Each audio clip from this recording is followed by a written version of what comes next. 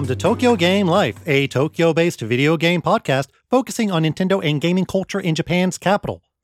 Your host Mono here to bring you a slice of gaming life from Tokyo. February is really peak cold in Tokyo, but it's always coldest before the spring. Is that a phrase? Either way, Hanami will be here sooner than later. But before we can check out some sakura blossoms, there are games to play, including the retro action platformer Violet Wisteria from KaniPro Games. I'm joined by lead developer Chris from KaniPro Games to chat about the game's launch and what's next for the studio. It's an incredibly insightful look into what actually happens when you launch a video game, so I hope you'll enjoy. And no surprise here, I'm returning to Dreamland via Kirby's Return to Dreamland Deluxe. In the feature, we're traveling to the tallest building in Japan, Tokyo Skytree. Believe it or not, there's actually quite a lot of gaming-related things to enjoy here, so I'll run down what you need to know on your visit. And of course, the news, mostly about squids. Let's jump right into the games with Violet Wisteria and Chris from KaniPro Games. Tokyo Game Life, only on the Tokyo Beat Podcast Network.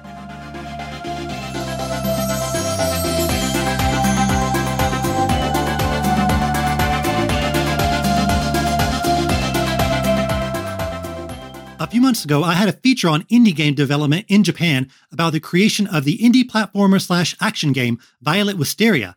Well, a few days ago, the game was released on Steam, so I wanted to follow up and get a feel for what happens when you actually launch a game to the public. And of course, I have a special guest that knows a little bit more about the game than I do. So guest, please introduce yourself. How you doing, man? Thank you for having me on again. This is Chris, known to some people as Ultra Healthy Video Game Nerd. And I lead the indie studio KaniPro. And we just released Violet Wisteria a few days ago. So thank you for having me on. Thanks for joining me yet again. Let's have a refresher. Give us the pitch on Violet Wisteria. Sure, man. Violet Wisteria is a game straight out of 1991. It's a hardcore 2D action platformer meant to evoke the emotions of games that you played on the Sega Genesis and the TurboGrafx 16, or the PC Engine if you were in Japan.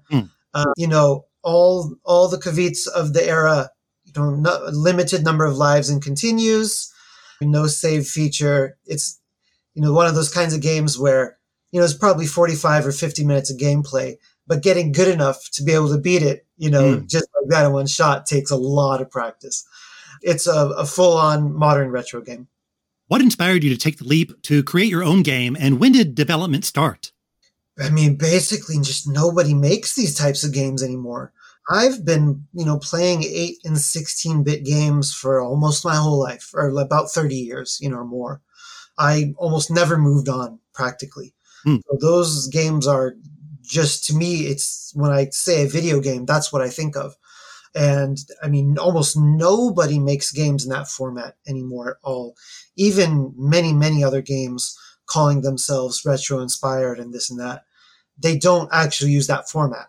The beat it in one sitting, go back to the beginning when you run out of lives, right? Kind of blueprint for a video game. So I was just like, I'm going to have to do it myself. No one else is going to do it. It's just, I can't just sit around waiting for people to do it anymore. So I decided that it had to be me.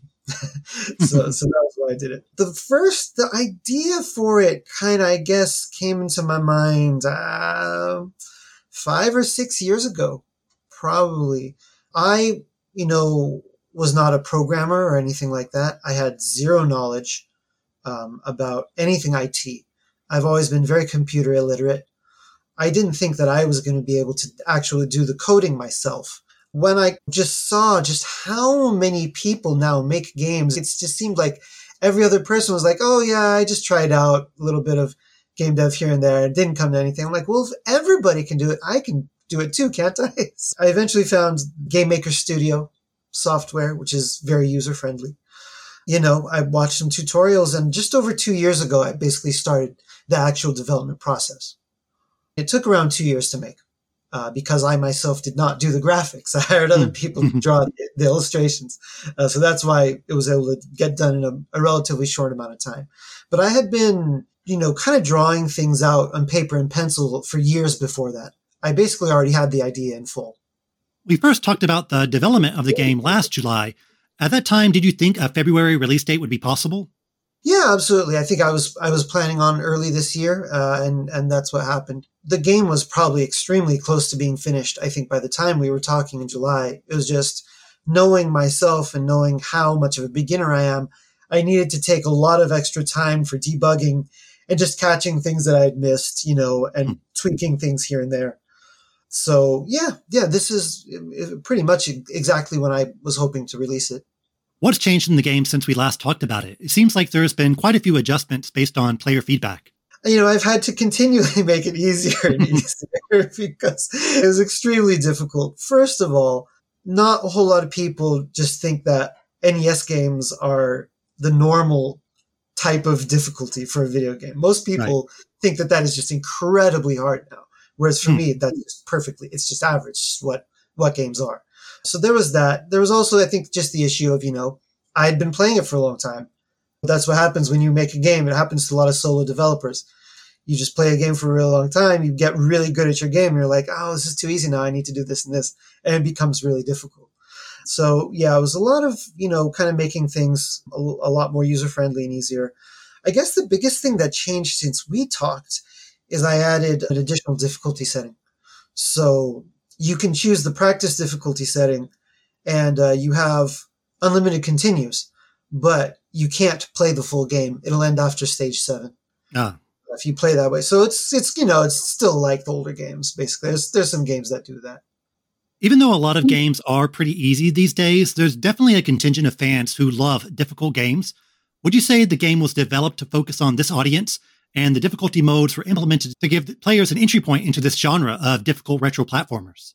I mean, it was made for the hardest of diehard retro gamers, basically. It was made for people in my demographic, because nobody makes games for us.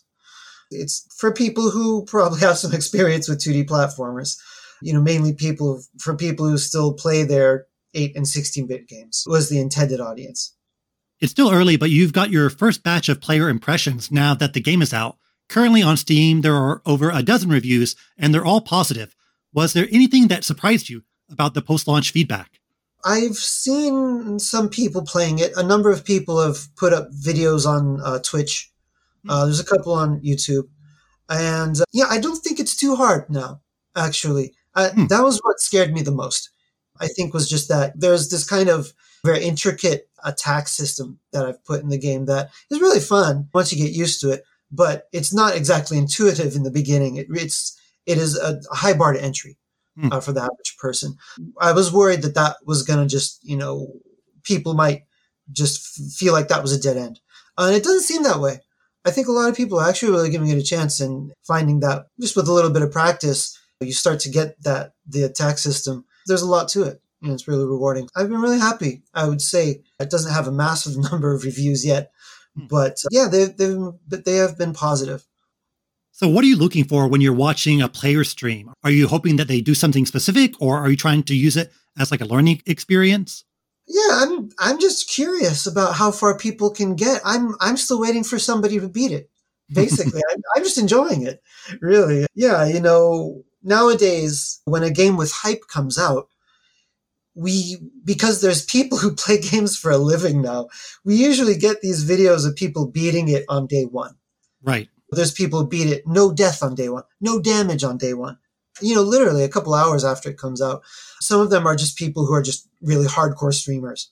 But some of them I'm almost positive are getting review copies also. So that they already had it ready to go. Yeah. So that, was not going to happen with Violet Wisteria. I guess I'm just kind of curious about who's going to beat it first. Someone got to stage 7. Ooh. Yeah. That's pretty close. I know. It's very good. I'm curious about the country split thus far. Are most of the sales in America, or does Japan also have a big share? The most is America, but second is Japan. That's cool. And then there's just a few others here and there, Europe and South America. The most recent ones, it was like even America and Japan. But I think on like the first day or two when there was the most, I think it was probably like half North America. Do you have any sales from some unexpected countries? Is someone in the Vatican City playing Violet Wisteria?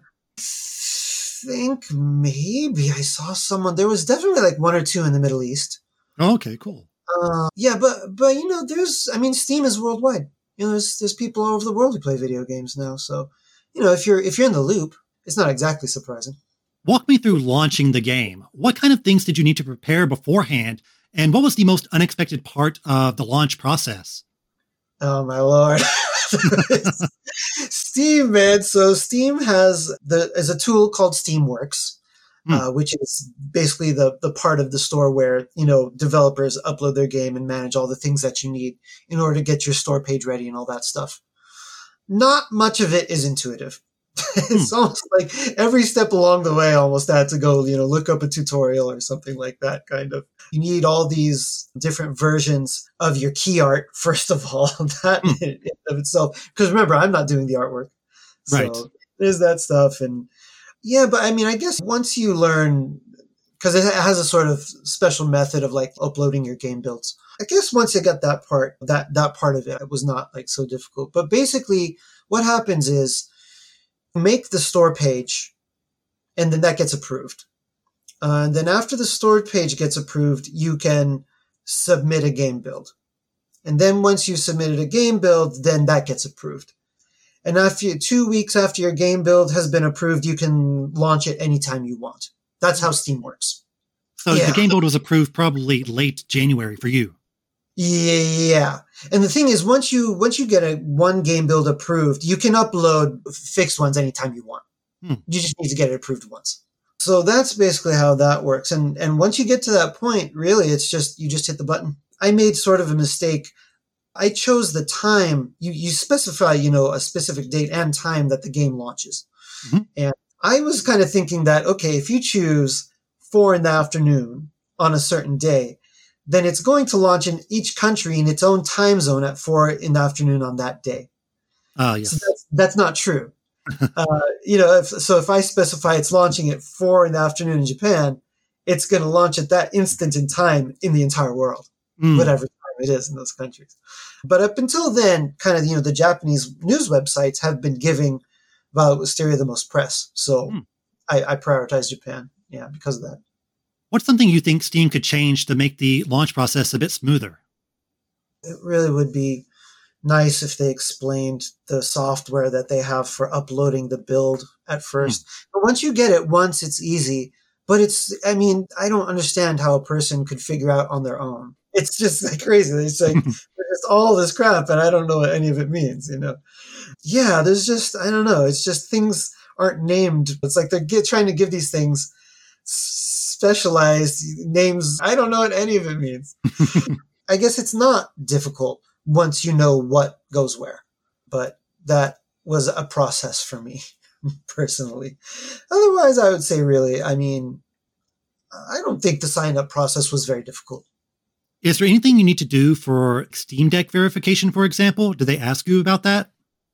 I should do it. No, I think there's a page where you can go and apply. There might be some extra, I don't know, there might be like, for example, a specifically sized capsule image you might need or something like that. A lot of people have tried it on the Steam Deck and they said it works perfectly. So I really should do that. Yeah. It's just one more step of, reading a bunch of stuff that I'm not familiar with. So I put these things off. Yeah, the Steam Deck can be pretty random anyways. Sometimes games will work, sometimes they don't. So it's really like hit and miss. But it's good to hear that Violet Wisteria can be played portably. Did you ever think that, Violet Wisteria is actually a portable game now? I just never really considered it. It certainly shouldn't require very high PC specifications to play. Okay, now that the game has launched, what are you doing now? Are you focusing on promotion or dedicating time to bug fixes or further adjustments to the game? Yeah, I'm still looking for people who want to do reviews or that kind of thing. I am hoping to work with the Indie Gaming Collective.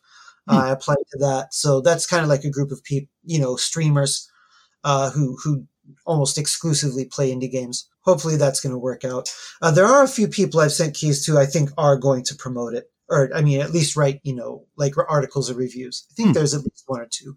Kind of, I guess one of the best breaks I've had so far is there was a Brazilian YouTuber who has a pretty good following who ended up doing a quick Let's Play video of it on his site. So that was pretty lucky. So that got it a bit of attention, at least in Brazil. I've sent out review keys and I can check which ones have been activated or not. And a few people apparently have tried it out. So I think they may eventually end up covering it. I am always, looking for more places. Probably some of the next things that are going to happen. I will be in some more in-person game shows in Japan. There's another one, Tokyo Indie Game something, coming up on March 4th. It's in Kichijoji, so I'll be there. I have applied for Bit Summit in the summer. And there is an indie game show that Konami puts on. I've applied, but I think the spaces there are limited. So we'll see. Once the dust settles, the next big thing is going to be looking for who's willing to put it on consoles. Definitely do want to get it published on consoles. I've talked to at least one person who said it could be done. So it's going to be about looking into, what the best option is for that. Obviously, I want to try to get it out in all regions. But yeah, man, I mean, the best I can do really now, I guess, is just hope people enjoy it. Yeah, there are several upcoming indie game events in Tokyo. You went to some before the game launched, but now since the game has launched, do you feel like there's any kind of pressure off of you? You can just kind of show the game and say, oh, it's available now at these game shows. Yeah, definitely. I think at the very least, I've proven that I can make a playable game from start to finish that has very few bugs. Haven't seen anybody run into a bug or a game crash yet. I did catch one person who found a sort of workaround, one of the bosses. So congratulations to him. That's the spirit of wanting to beat the game. It's a feature, not a bug. Yeah, exactly. it'll get patched out eventually. But for now, enjoy. What's next for KaniPro Games? Do you want to make a sort of deluxe version of Violet Wisteria, or a sequel, or try your hand at another IP? When I released the very first demo of Violet Wisteria, it was like insanely difficult. So basically, I kind of kept that version of the game, and then I made like a second version, which is the Violet Wisteria that everybody's playing now. It's much, it's a lot more refined. It's just a lot, the progression of difficulty is better. I still have that old game file, and I kind of want to make some DLC out of it. Like expert mode or something like that. Because I can beat it. And somebody out there might want to try it. I don't know. It's pretty intense. I absolutely want to keep making games. I absolutely want to make another one. I'm already kind of sketching things out. I already have relatively clear ideas for what I want to do next. I think it's an issue of, can I fund another game? Because I put a lot of my own money into Violet Wisteria. I actually spent quite a bit of money on getting graphics done for it. I'm single. I have an effectively middle class income. I have no debt. I can do that. Once, but it's not clear if it's going to bring back that money yet or not. So I can't necessarily do that again. So we'll see. And if it doesn't, I will find another way. There's many ways. I could look for people who are willing to do what I call it, revenue share. I look for people who maybe are willing to work for less money, or I don't know. I mean, hey, I'd even try using AI or something like that. There's options. But yeah, absolutely. I would love to really start diving into the next game soon. I've just got also, as I'm doing all this game stuff, I'm still working full time. And last question. Now that the protagonist, Fujiko, is a bona fide original video game character, there is a non-0% chance that she could appear in Smash Brothers. Have you given any thought to her Smash moveset? I'm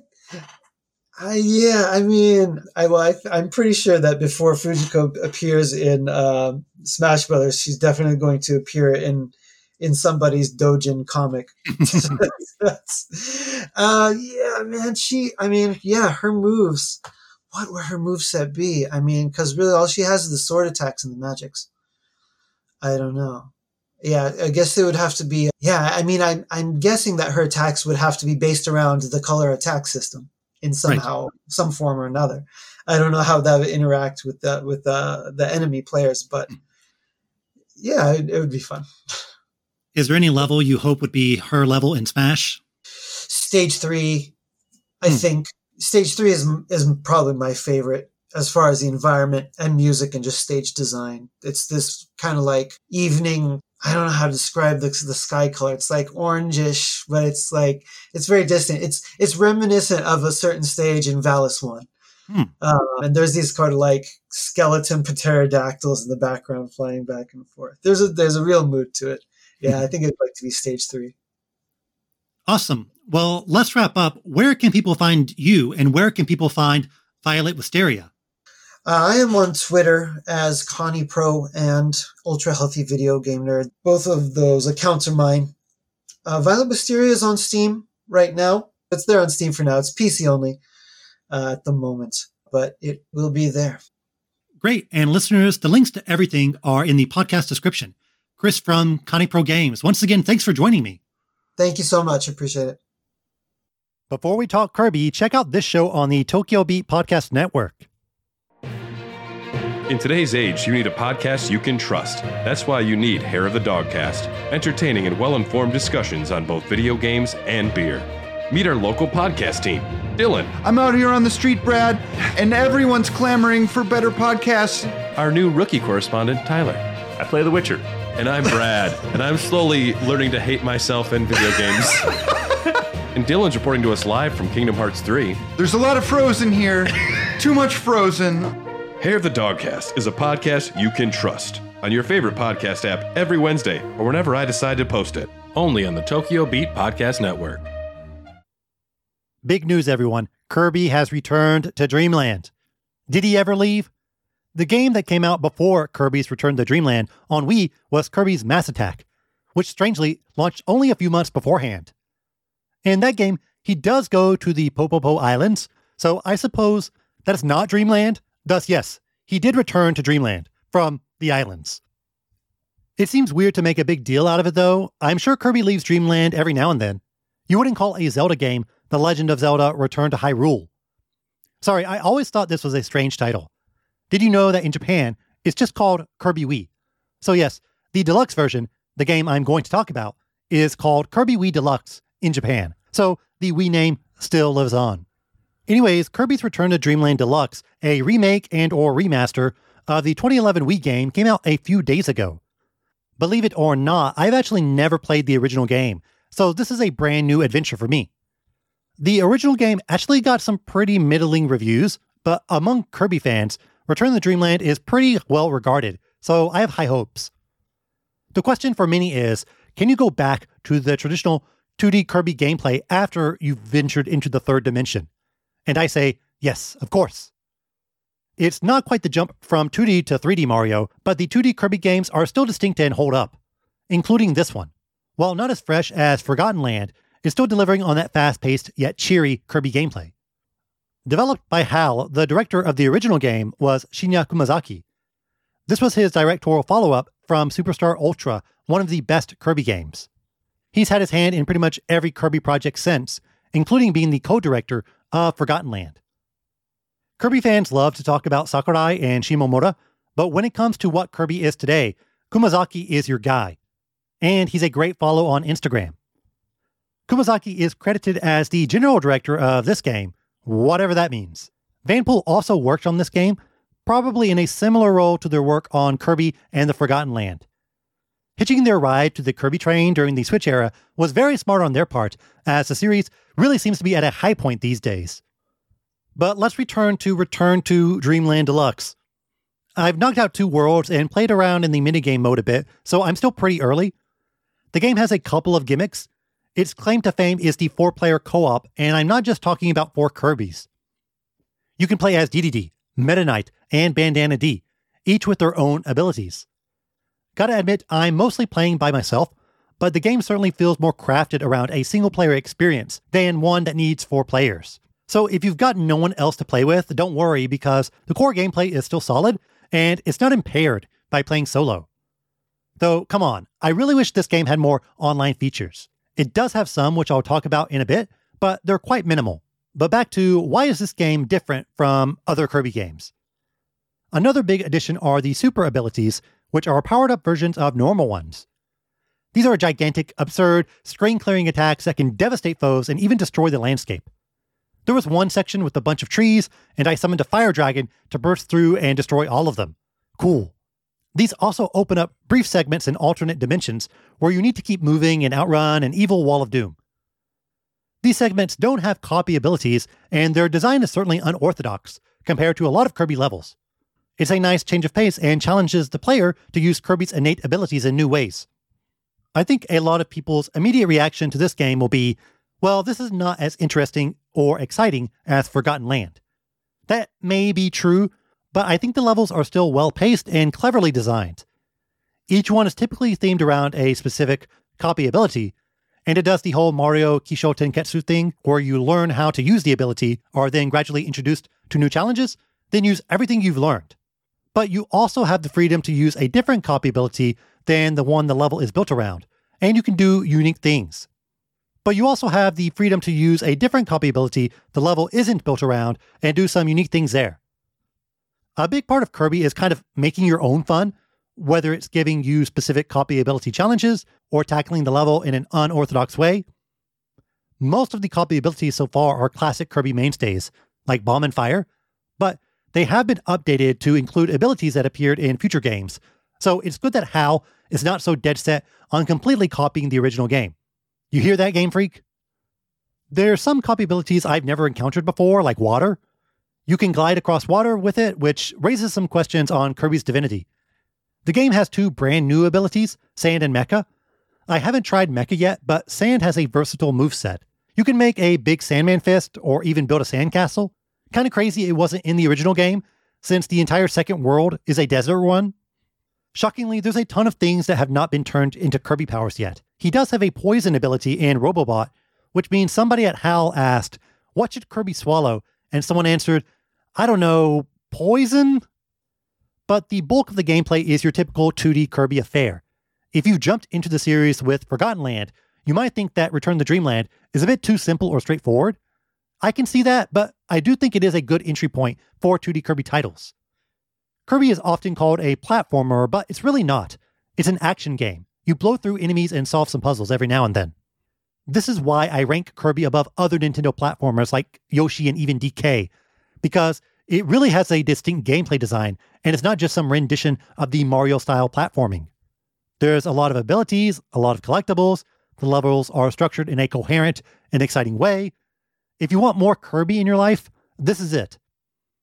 I actually haven't played Star Allies, so I can't compare the two Switch 2D Kirby titles, but most seem to agree that this one is much better. Ironically, both heavily advertised co-op, but like I said earlier, it's more of an extra thing for this game, while Star Allies is more heavily based around it. I have to say, one of the biggest positives for me is the art style. The game looks phenomenal. Kirby is at peak roundness here. It's got a more cel-shaded look than Forgotten Land, and characters have this thick black outline that really helps them stand out. Compared to the first game, the color palette is softer and less saturated, plus there's, of course, far more detail in the tile set and backgrounds. HAL has really given this game a visual design that separates itself from Forgotten Land. I mean, Kirby is Kirby. It's hard to make multiple Kirby games stand out in terms of visuals, but they did it here. It's always great to see these iconic retro game characters in glorious HD and 4K.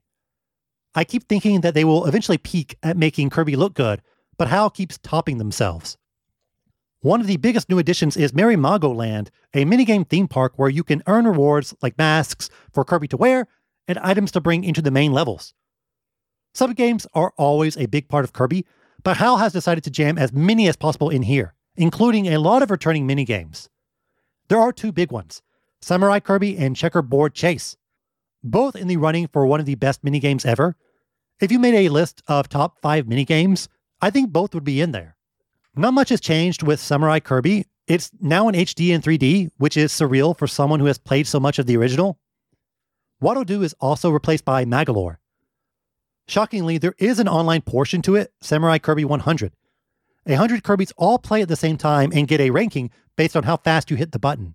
Only one try per day can be saved to the rankings though. My first try, I ranked at 33, which is not bad. That's top third at least. Here's the secret to Samurai Kirby. First, you sort of need to already halfway be pressing the button, and while this is gambling, it might be worth to try and predict when the exclamation mark will come up. If you botch it, you get a fault, so it's a free try. Might as well do it. I have yet to be faster than 16, but 13 is my goal. And Checkerboard Chase is back from Kirby 64. You throw out a beam to make blocks and your opponent fall into the abyss. I waxed poetic about it in a previous episode, but if you haven't played it on NSO yet, you can do it here. The new version is very faithful to the original. It has 4 difficulties, which is great since all the other minigames only have 3, plus the tile set and colors are the exact same as in the N64 version. The new music isn't as good, but you can unlock the old music by getting all the achievements for a specific minigame. The controls here are a bit more precise than the original, so you can really challenge the physics of the game by positioning yourself on the edge of a row. These are my 2 favorites, probably due to pure nostalgia, but honestly, all the minigames are worth playing. Most are from other games as well, like the shooting one from Kirby Superstar Ultra and Smash Ride from Squeak Squad. The original subgame for Return, Ninja Dojo, is a lot of fun and very intense. You get 1 shot to hit a target, and it can appear in about a dozen different ways, so don't psych yourself out. Kirby really should be a ninja more often. There are 2 brand new ones, Magolor's Tome Trackers and Booming Blasters. Tome Trackers has you find a book that Magolor is holding, kind of Mario Brothers vibes here with the way the platforms are structured. Sometimes it's all about getting lucky with positioning, but it's a good minigame. Booming Blasters is like an arena fighter. Think of like the tank minigame from We Play or Custom Robo. There's a top-down view and you have a laser gun to blast your opponents. Whoever survives the longest wins. You need to think about ammo, you can upgrade your gun, shoot lob shots, plus there's a super attack every now and then. It's a bit more complex than the other minigames, but it's the most let's just fight minigame out of everything. Magoland has an achievement system which should give players a bit more incentive to keep playing these minigames, instead of just trying it once and thinking, alright, that was okay. You can probably clear them pretty quickly. I already have half of the achievements and probably only put about an hour or 2 into that mode. But I love me some minigames, and they brought back the 2 best ones, so best sub-game selection ever? I think so. Though again, what if these were online? Checkerboard Chase Online. I guess you could do it on NSO, but I want it with random matchmaking. Again, still quite early, but I'm having a good time thus far. It's an interesting thing to follow up Forgotten Land with. Nintendo did something similar with Zelda, completely rebooting the franchise, only to immediately follow it up with a 2D remake. But unlike Link's Awakening, HAL added a ton of new features and additions to this game, so a lot of meat on this bone. Like Metroid, Kirby games are all about 100%ing them, and there should be enough here to keep players happy for a while. Though another huge addition is a mode where you play as Magolor and gradually unlock your powers. However, you have to beat the game first before you can even try it, so I'll report back once I do and give my final thoughts on this game later on. That's it for games. Now for the feature on Tokyo Skytree.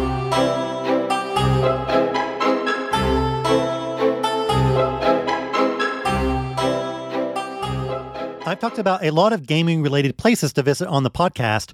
Most are solely dedicated to games, but I wanted to talk about a tourist hotspot that is more game-heavy than you'd expect. Tokyo Skytree, the tallest structure in Japan. This won't be a complete rundown of every little thing to see in Skytree. I'm keeping it focused on games here. But, of course, some food will pop up. It's just inevitable. While many refer to it as just Tokyo Skytree, it's more than just a tower. Built around it is a massive shopping complex called Solamachi, or Tokyo Skytree Town. Here you will find dozens, if not hundreds, of shops, restaurants, exhibits, and even an aquarium. I've been here several times without even going up the actual tower. There are really only 2 reasons to go up the tower, the day view and the night view. Once you've done both, that's pretty much it. But they do have some pop-up shops or events inside the actual tower to keep luring people in. As a tourist, you're probably thinking, well, I gotta go up the tower. But ironically, I think it's more interesting for Tokyo residents, since you have a better lay of the land and know, oh, that's Shinjuku, that's Ginza, that way is Yokohama. But the actual tower part is worth going up if you like that sort of thing. Once you're done with the tower, there's a ton of shopping and eating to do, specifically on the 4th floor of the Solamachi shopping complex. It's an easy one to find since it's the floor most geared towards tourists. Plus, it's on the same level as the Skytree, so you'll find your way there if you plan on going up the tower. On this floor are several key shops I want to highlight that will make you salivate if you're a Nintendo fan. Pokemon Center Skytree Town, the Kirby Cafe The Store, the Nanoblock Store, the Bandai Gashapon Store, and the Medicom Toy Store. That's 6 shops that are gaming related, or at least quasi-gaming related. There's also Hello Kitty and Shonen Jump shops, which are maybe gaming adjacent. First up is Pokemon Center Skytree Town. This is one of the more visually striking shops on the floor. It has a lot of floor space, that big yellow Pokemon sign, and it's right across from the doors that take you outside to the Skytree. This is primo space, and the rent is something that only Pokemon can afford. Here's the dark secret of the Pokemon centers. While many of them are visually unique, they mostly sell the exact same items. There are some regional exclusive goods, but even those eventually make their way to the other centers. But if you're looking for something only from this shop, there are plushies and other merch of the Skytree with Pikachu and the shop's mascot, Rayquaza. I mean, how perfect is that? Sky Tower? Skytree? They might have made this entire structure solely just to put Rayquaza in it. All the Pokemon centers in Japan have a unique mascot for each shop, along with a big statue of it.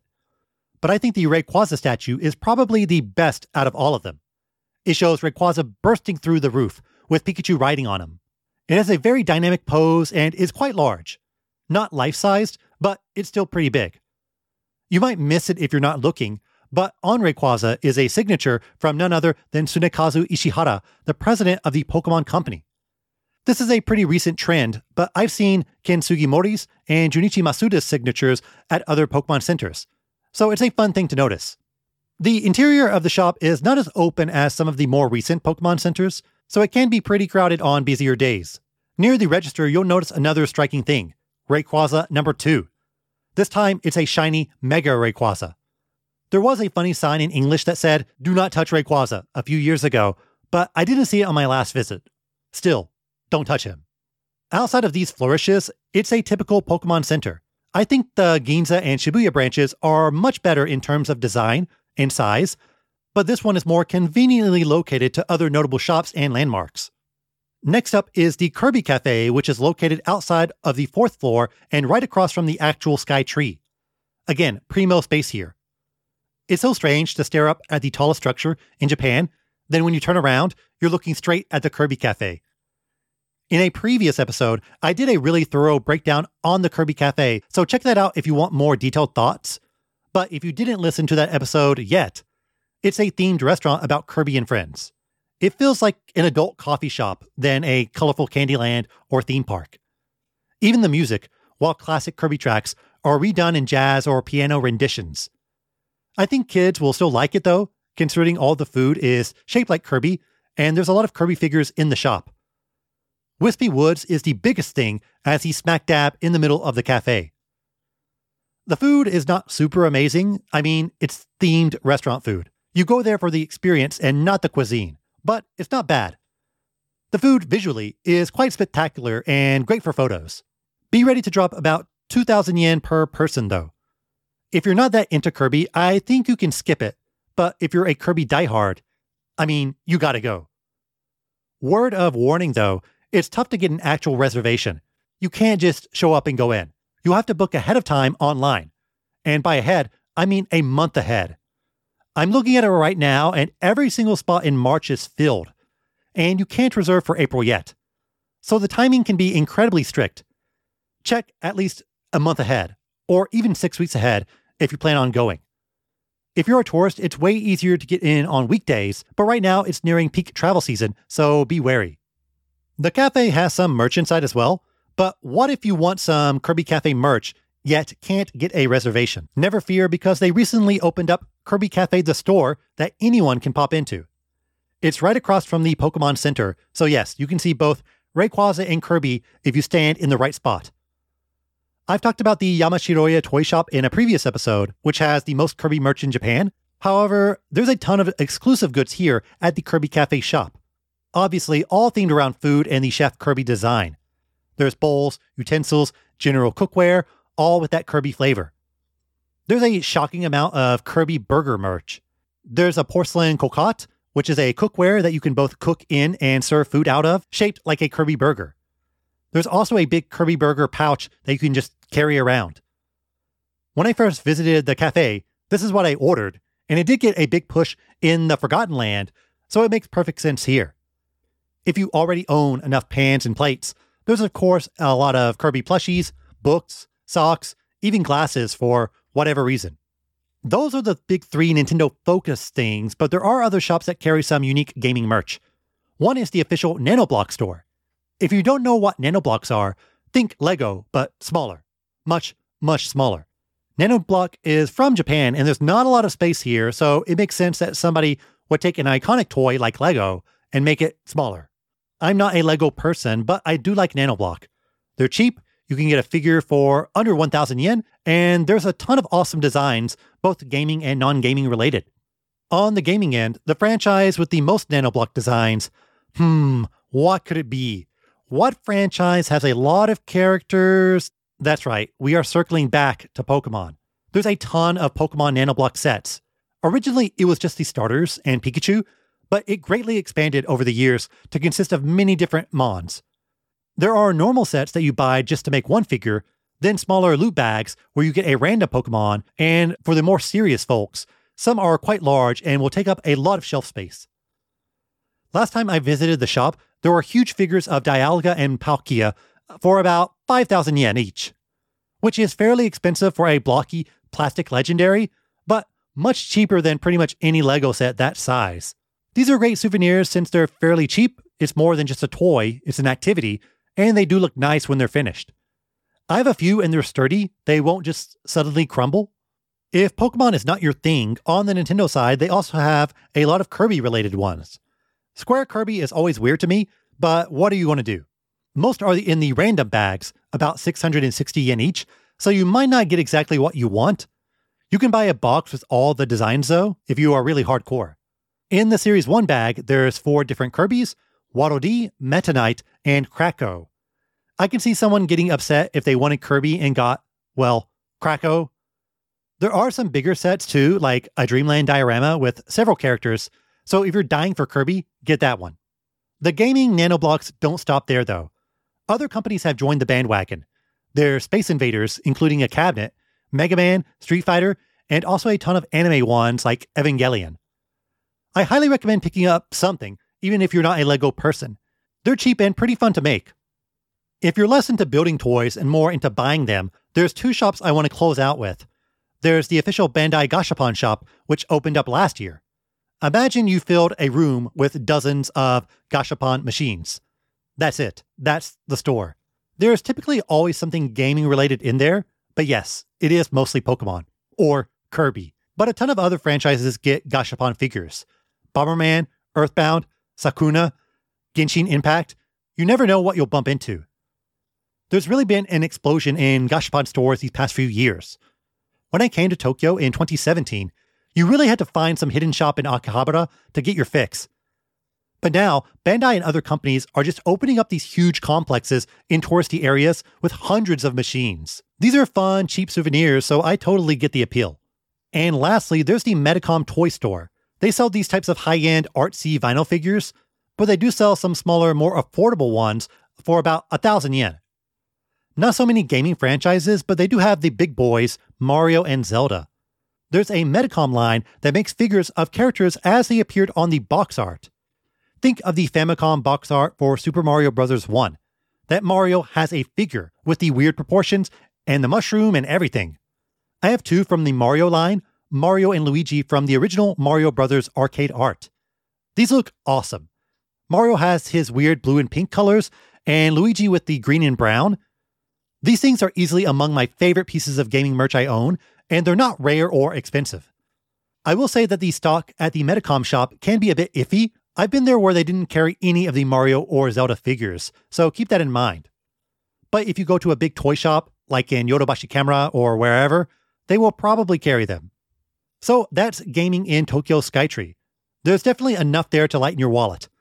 And there are dozens of other interesting shops in Skytree as well. There's shops that sell items from Kyoto, a bunch of food stalls, Japanese souvenir stores, jewelry, a shop that sells fake plastic food.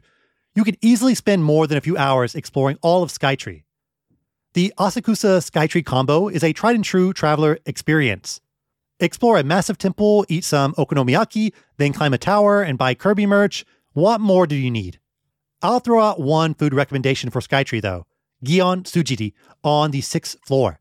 It's a small matcha sweets shop that sells amazing parfaits and ice cream. Trust me, the price is worth it. So that's the feature on gaming at Skytree. Now, let's look at the news.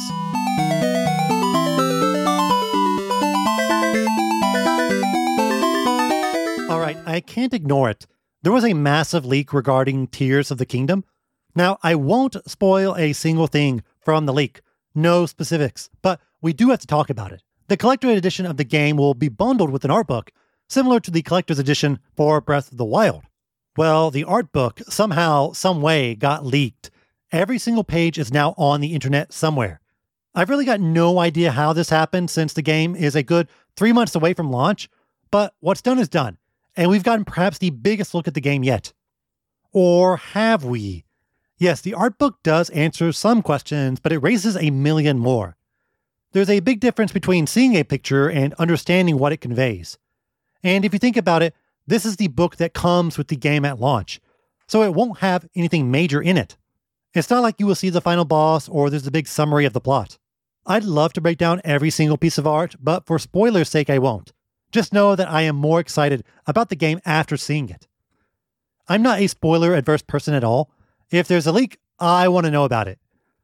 I'm one of those weirdos who wants to see every Pokemon before the game comes out. I was following Breath of the Wild leaks before that game came out, and it didn't hamper my enjoyment of the game at all. And realistically, I'll forget most of what I saw. 80 days is a long time. Although a lot of the pictures are confusing and vague in terms of what it means for the game, I can at least say the game's art direction is striking, and Tears of the Kingdom has its own visual identity compared to Breath of the Wild. I think a concern for this game is, well, if it's the same map and it takes place soon after the first game, will it be too similar? And after seeing the art book, I don't think so at all. You'll be able to differentiate the styles between Breath of the Wild and Tears of the Kingdom. Nintendo has been incredibly protective about showing off this game thus far, and I think this is advantageous since you want to surprise players, and the sense of discovery is a vital aspect of Zelda. But keep the lid on too long and someone's going to pry it open. It's unfortunate for many that the art book got leaked, but it might also be a blessing since everyone who has peeked at it is now way more excited for the game. We will definitely get a trailer before launch, maybe around May, and we might get some more info before that. I doubt there will be a Zelda Direct, so I don't expect a big information blowout. Nintendo really likes to wait until about a month before release before going full throttle on the marketing hype cycle. A ton of Splatoon marketing didn't even start until late August and early September, and we knew so little about New Horizons until the Direct a few weeks before. So everyone, just be patient. Please survive until May 12th. But if you need something, Bandai has you covered. Tears of the Kingdom gummies are coming to Japan in May. You can eat 5 different flavors of Choo Choo, the slime enemies of the franchise. Each package comes with a sword-shaped pick as well. The Pikmin gummies are actually quite good, and I'm not a gummy guy, but I'll pick some of these up. Even though they are branded Tears of the Kingdom, the screenshot is from Breath of the Wild, as are all the swords. So no, we didn't get a gummy leak. I'm hyped about the upcoming collaborations in Japan, though. I don't think it will be as crazy as Splatoon's marketing push, but it could still be a big one.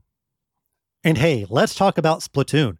The newest season, Fresh Season, is only a few days away, and it looks like it could be the biggest update to the game yet. There's over a dozen new weapon kits, including 2 entirely brand new specials. And yes, the dreaded Kraken has returned. This was a much hated special in Splatoon 1 due to its power and speed, but now it's back.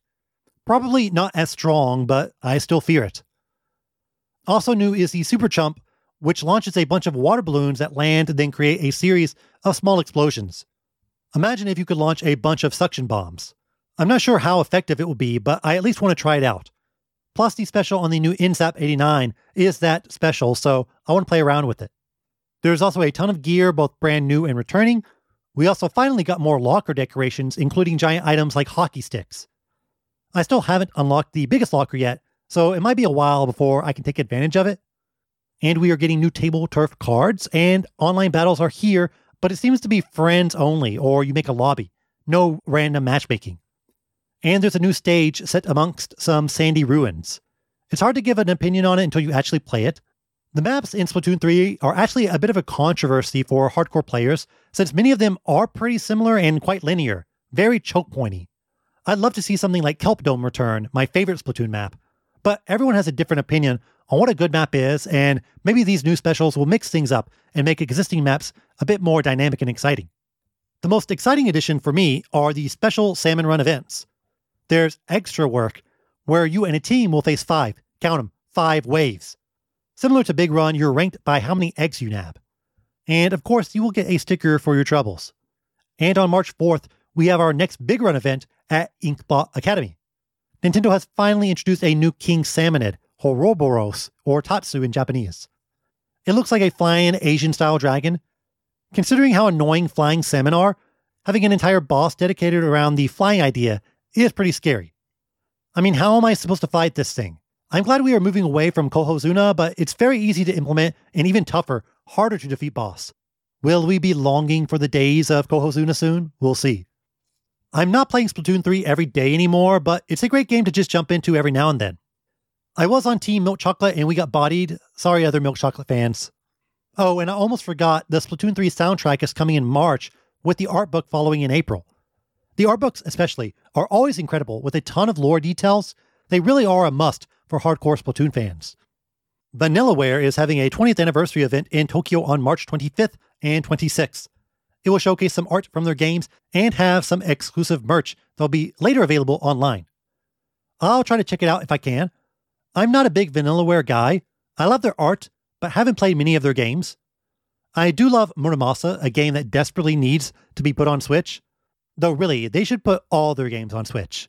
But I know they are a small team that probably dedicates their time to whatever new game they're working on. It's just weird for the definitive version of Muramasa to be stuck on the Vita. I will try to swing by the event if I have some time.